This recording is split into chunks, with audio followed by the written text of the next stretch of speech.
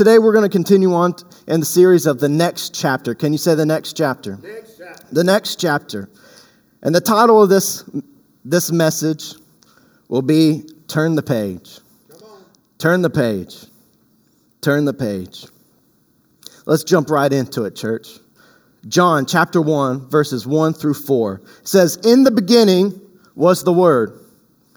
In the beginning was the Word. And the Word was with God, and the Word was God." Now watch this very closely.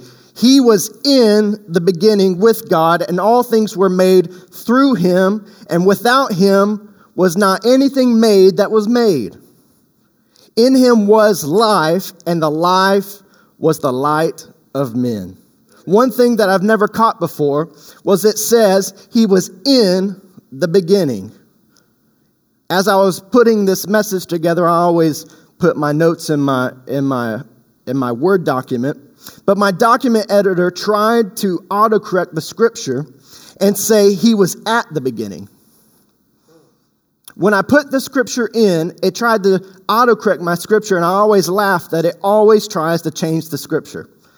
No matter what scripture it is, it always wants to change it. But be careful with that because you don't want to change it. The Word of God is perfect. But what I noticed was the document editor tried to autocorrect the scripture and say that Jesus was at the beginning. But Jesus wasn't just at the beginning. He is in the beginning, and the beginning was in him. He was in the beginning with God, scripturally, period, and all things were beginning and made through him. Who's him? Jesus. Who is Jesus? The Word of God. And in him, the Word of God. Can you say the Word? Come on, we're talking about chapters. We're talking about books being written. And in him, the Word was life, and the life was the light of men. So in the beginning was the Word. In the beginning was the Word, and there is a book being told since the beginning. And this book is Jesus. Can you say that with me? This book is Jesus. Amen. This book is Jesus. He is the Word, and within the Word of God is a body of text. Listen to this closely. He is the Word, and within the Word of God is a body of text laid out for you. I love that. When God told me that to put that down. There's a body of text laid out for you within this Word. We call it often the body of Christ.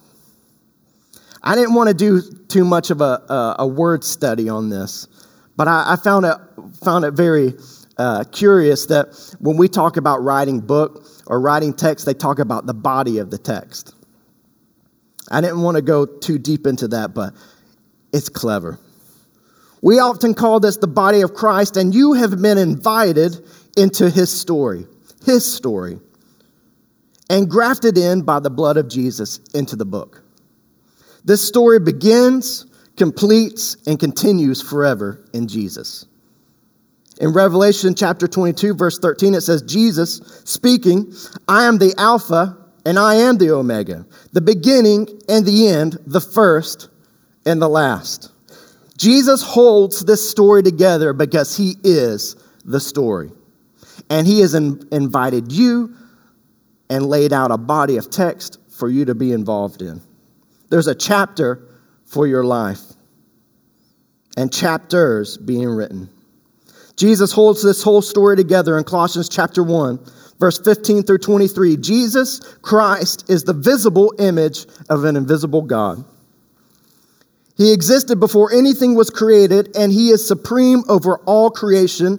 For through him, Jesus, God created everything in the heavenly realms and on earth. He made the things we can see and the things we can't see. Watch this, because this needs to give you hope this morning. Such as thrones. He created kingdoms. He created the rulers, and he created every authority in the unseen world. He holds this together in his hand. Continuing on, he says, everything was created through Jesus, the Word, and for Jesus, the Word. Everything is in the hand of the author, Jesus, and Jesus loves you. Jesus loves you. Not only has he invited you into this story, grafted you into the book and the what do they call that? The spine of the book. He's grafted you into the body of the text, but he will finish and complete this story.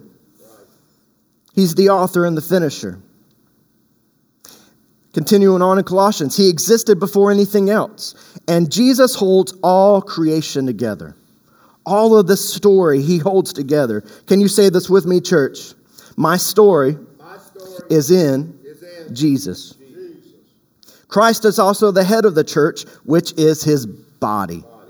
He is the beginning, supreme over all who rise from the dead. So he, Jesus, is first in everything. For God in all his fullness was pleased to live in Christ, and through him God reconciled. He brought you into himself. God reconciled everything to himself. He made peace with everything in heaven and on earth by the means of Christ's blood on the cross. This includes you, who were once far away from God. You were his enemies, separated from the book. You were separated from God's story. You were separated. You were separated from him by your evil thoughts and your actions. Sin came in and separated us. Yet now, not later, yet now he has reconciled you to himself through the death of Christ in his physical body. As a result of the Christ crucifixion, he has brought you into his own presence. He has brought you into his own story. He has brought you into the Word. Come on, we're talking about chapters being written. We're talking about books being established. He has brought you into this story, and you now being grafted into the book of Jesus, the body of the text, the body of Christ. It says, continuing on, we're still in that Colossians, you are holy and blameless as you stand before him, the Word, without a single fault. There's not an error in this text. Every comma is in the right place. Every period's in the right place. But it says this, you must continue. And that's what we're going to dive in today. You must continue. You must continue this story. He says this, continuing on in Colossians, you must continue to believe this truth. And the Word of God is true. You must continue to believe this truth and stand firmly in it. John 14, verse 6, go and sidestep. It says Jesus is the way, the truth, and the life. So he's saying you must continue in this word and stand firmly in the book. Don't drift away from the assurance you received when you heard the good news. The good news has been preached all over the world, and I, Paul, have been appointed as God's servant to proclaim the book. The story, the good news that you've been called into. That's good stuff, isn't it, church? In Hebrews chapter 12, verse 2 says this, Jesus is the author and he is the finisher. I thought that was good because we say it real quick sometimes and it just goes in one ear and out the other. But Jesus is the author. He's the Word. He's writing the book. It's his story. But watch the next word. He's the finisher. He doesn't just start a thing, he completes a thing. That feels good, Bishop. Philippians chapter 1, verse 6, it says this, I'm sure of this, the writer says, I'm sure of this, that he who began a good work in you will bring it to what? Completion. Pass. He will bring it into completion at the day of Jesus Christ. At the moment that you come into the book, he will see it through. Say this with me. The author will finish what he created. You have been grafted into the body of the Word, and you are in a good and perfect story. And my God, church, won't fail you. No. He will never fail you. It's his story anyways, and it's a good story. He's invited you into it, and each one of us have a part to play in his story. History. God won't fail you. It's a story of creation. It's a story of redemption. It's a story of victory, healing, prosperity, forgiveness, and everlasting love. We can continue on with words about this story. The list goes on and on, but his story is good, and he will bring it to completion. The Bible says this story is living and it's active. Hebrews chapter 4, verse 12 through 16. For the word of God is living and active, sharper than a two-edged sword, piercing to the division of soul and of spirit, of joints and marrow, and discerning the thoughts and intentions of the heart, and no creature is hidden from the book. It says this, no creature is hidden from his sight, but who is he? The Word, the truth, the life. No creature is hidden from Jesus, but all are naked and exposed to the eyes of him whom we must give an account. Since then we have a great high priest, Jesus, who has passed through the heavens, Jesus the Son of God. Let us hold fast. Come on, we're talking about continuing in the story. Let us hold fast our confession. For we do not have a high priest who is unable to sympathize with our weaknesses. He knows your story and he knows every part that you're going through. But one who is in every aspect, speaking of Jesus, but one who in every aspect has been tempted as we are, yet without sin. He was perfect in the story. Let us then with confidence draw near to the throne of grace, that we may receive mercy and find grace to help in our story, to help in time of need. But that's what it's talking about. Help us in this race. The Bible speaks of a race. Help us in this race. Help us in this story being written. Let us hold fast to this confession and let us draw near to the enabling power. Let's hold fast and draw near to the Word, who is Jesus. He will give you enabling power, which is grace, to complete the chapter being written. So keep reading. Turn to someone today in your house, your home, in the church, and say this: keep reading. Keep reading. Keep reading. Keep reading. Hebrews chapter 10, it says this, verse 36, patient endurance is what you need now. There's a story being written. You've been grafted into the book, but he says this: patient endurance is what you need now, so that you will continue in the story, so that you will continue to do God's will. Then you will receive all that he has promised. When? When you continue. When you keep reading. Don't get stuck in a chapter. Don't hit that repeat button on the playlist. That's right. Keep the story moving. As an example, watch what happens when we stop reading. Are you enjoying this today? Yeah. Watch this, Romans chapter 7. Here's an example when we stop the story short. Romans chapter 7, verse 21 through 24. It's very popular for people to quote. It says this: I have discovered the principle of life, that when I want to do what is right, I inevitably do what is wrong. I love God's law with all my heart, but there's another power within me that is at war with my mind. And this power makes me a slave to sin that is still within me. Watch this. Oh, what a miserable man I am.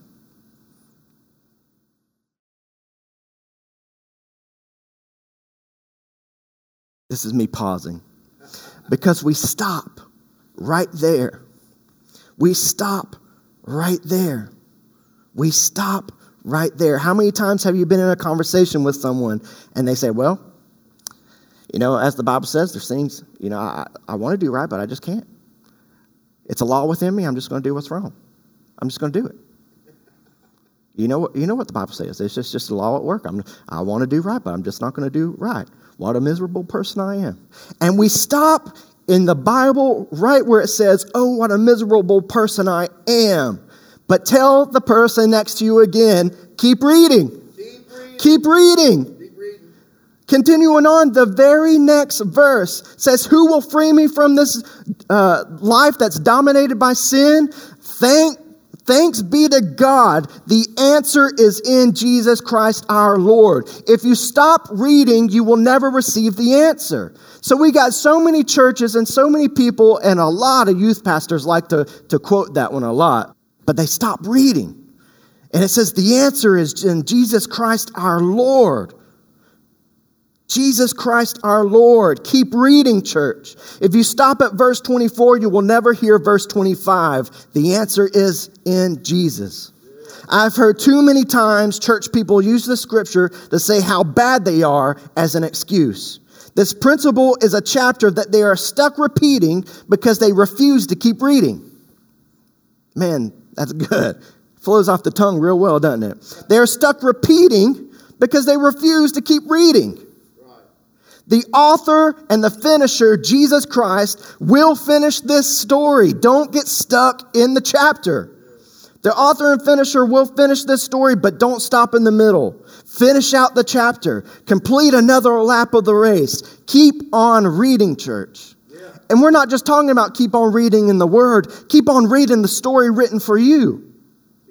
Keep moving on. There's another chapter. Hebrews chapter 12, 1 through 4. Therefore, since we are surrounded by such a huge crowd of witnesses to the life of faith, let us strip off every weight that slows us down. Don't get stuck. Let us strip off every weight that slows us down, especially the sin that so easily trips us. You're not a slave to it anymore. Lay it down. And let us run with endurance. There's that word again. Keep reading. Let us run with endurance the race, the story that God has set before us. And we do this. Here it is. We do this by keeping our eyes on Jesus. We do this by keeping our eyes on the Word. We do this by keeping our eyes on Jesus, the champion. This is good. Jesus, the champion who initiates the beginning and perfects the end of our faith. Come on, he doesn't just start a thing, he finishes it in our lives. The champion who initiates and perfects our faith. Keep your eyes on him, because the joy awaiting Jesus, he endured the cross.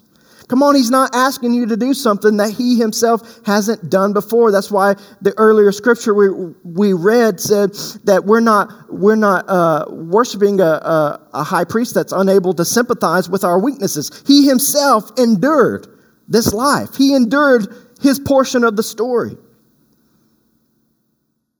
He endured the cross, disregarding its shame, and now he is seated in the place of honor beside God's throne. Think of all the hostility he endured from sinful people. Then you, can you say me?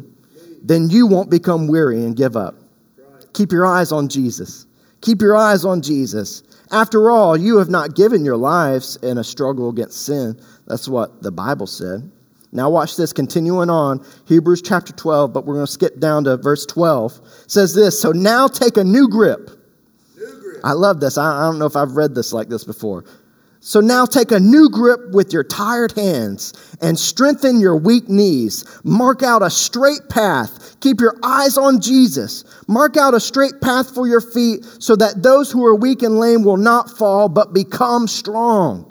Come on, it's not just about your story. There's stories being written all around you every moment, every second. We're in this together. We're the body of the Word. We're the body of Christ.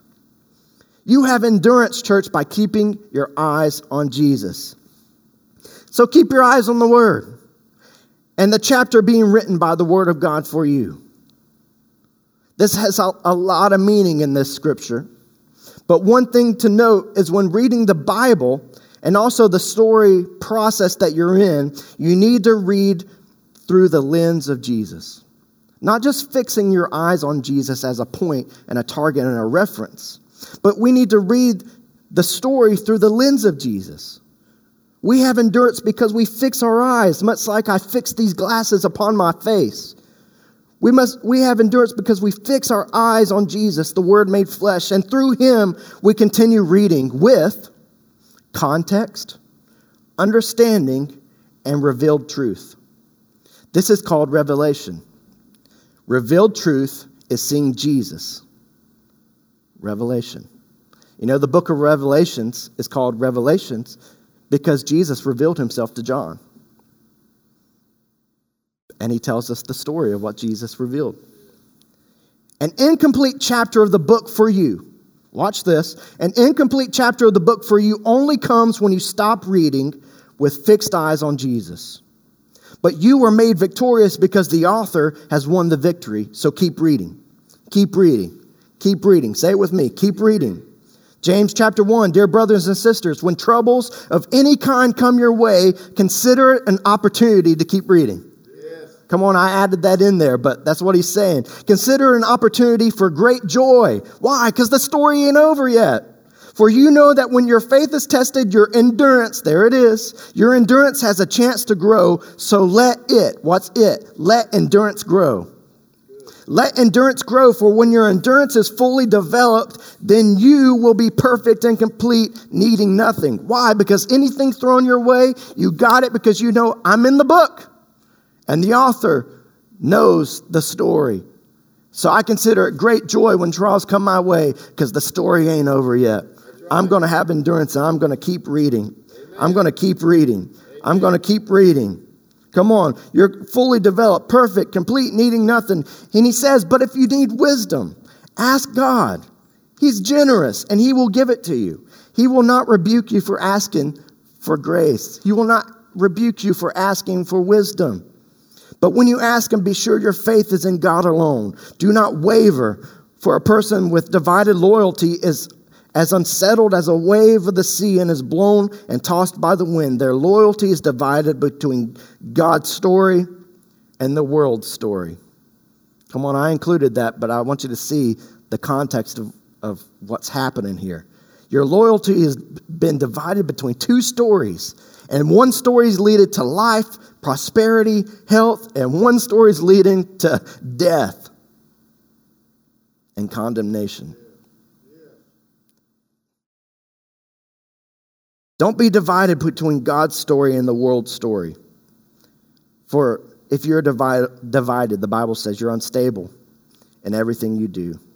So here are some things that can end a chapter or get you stuck on repeat. Unbelief. Can you say unbelief? Come on, we're coming to a close. It's not been a long message at all. Unbelief. In Numbers chapter 13, it speaks of the people of Israel in the wilderness with Moses. They're sent out to the promised land. They come back with a report of unbelief about the promised land. They say things like this: there's giants in the land, and we look like grasshoppers in our own eyes. They are full of unbelief, even though they've been given manna from heaven, even though God delivered them from Egypt, even though he split the Red Sea, even though God devoured slavery for them.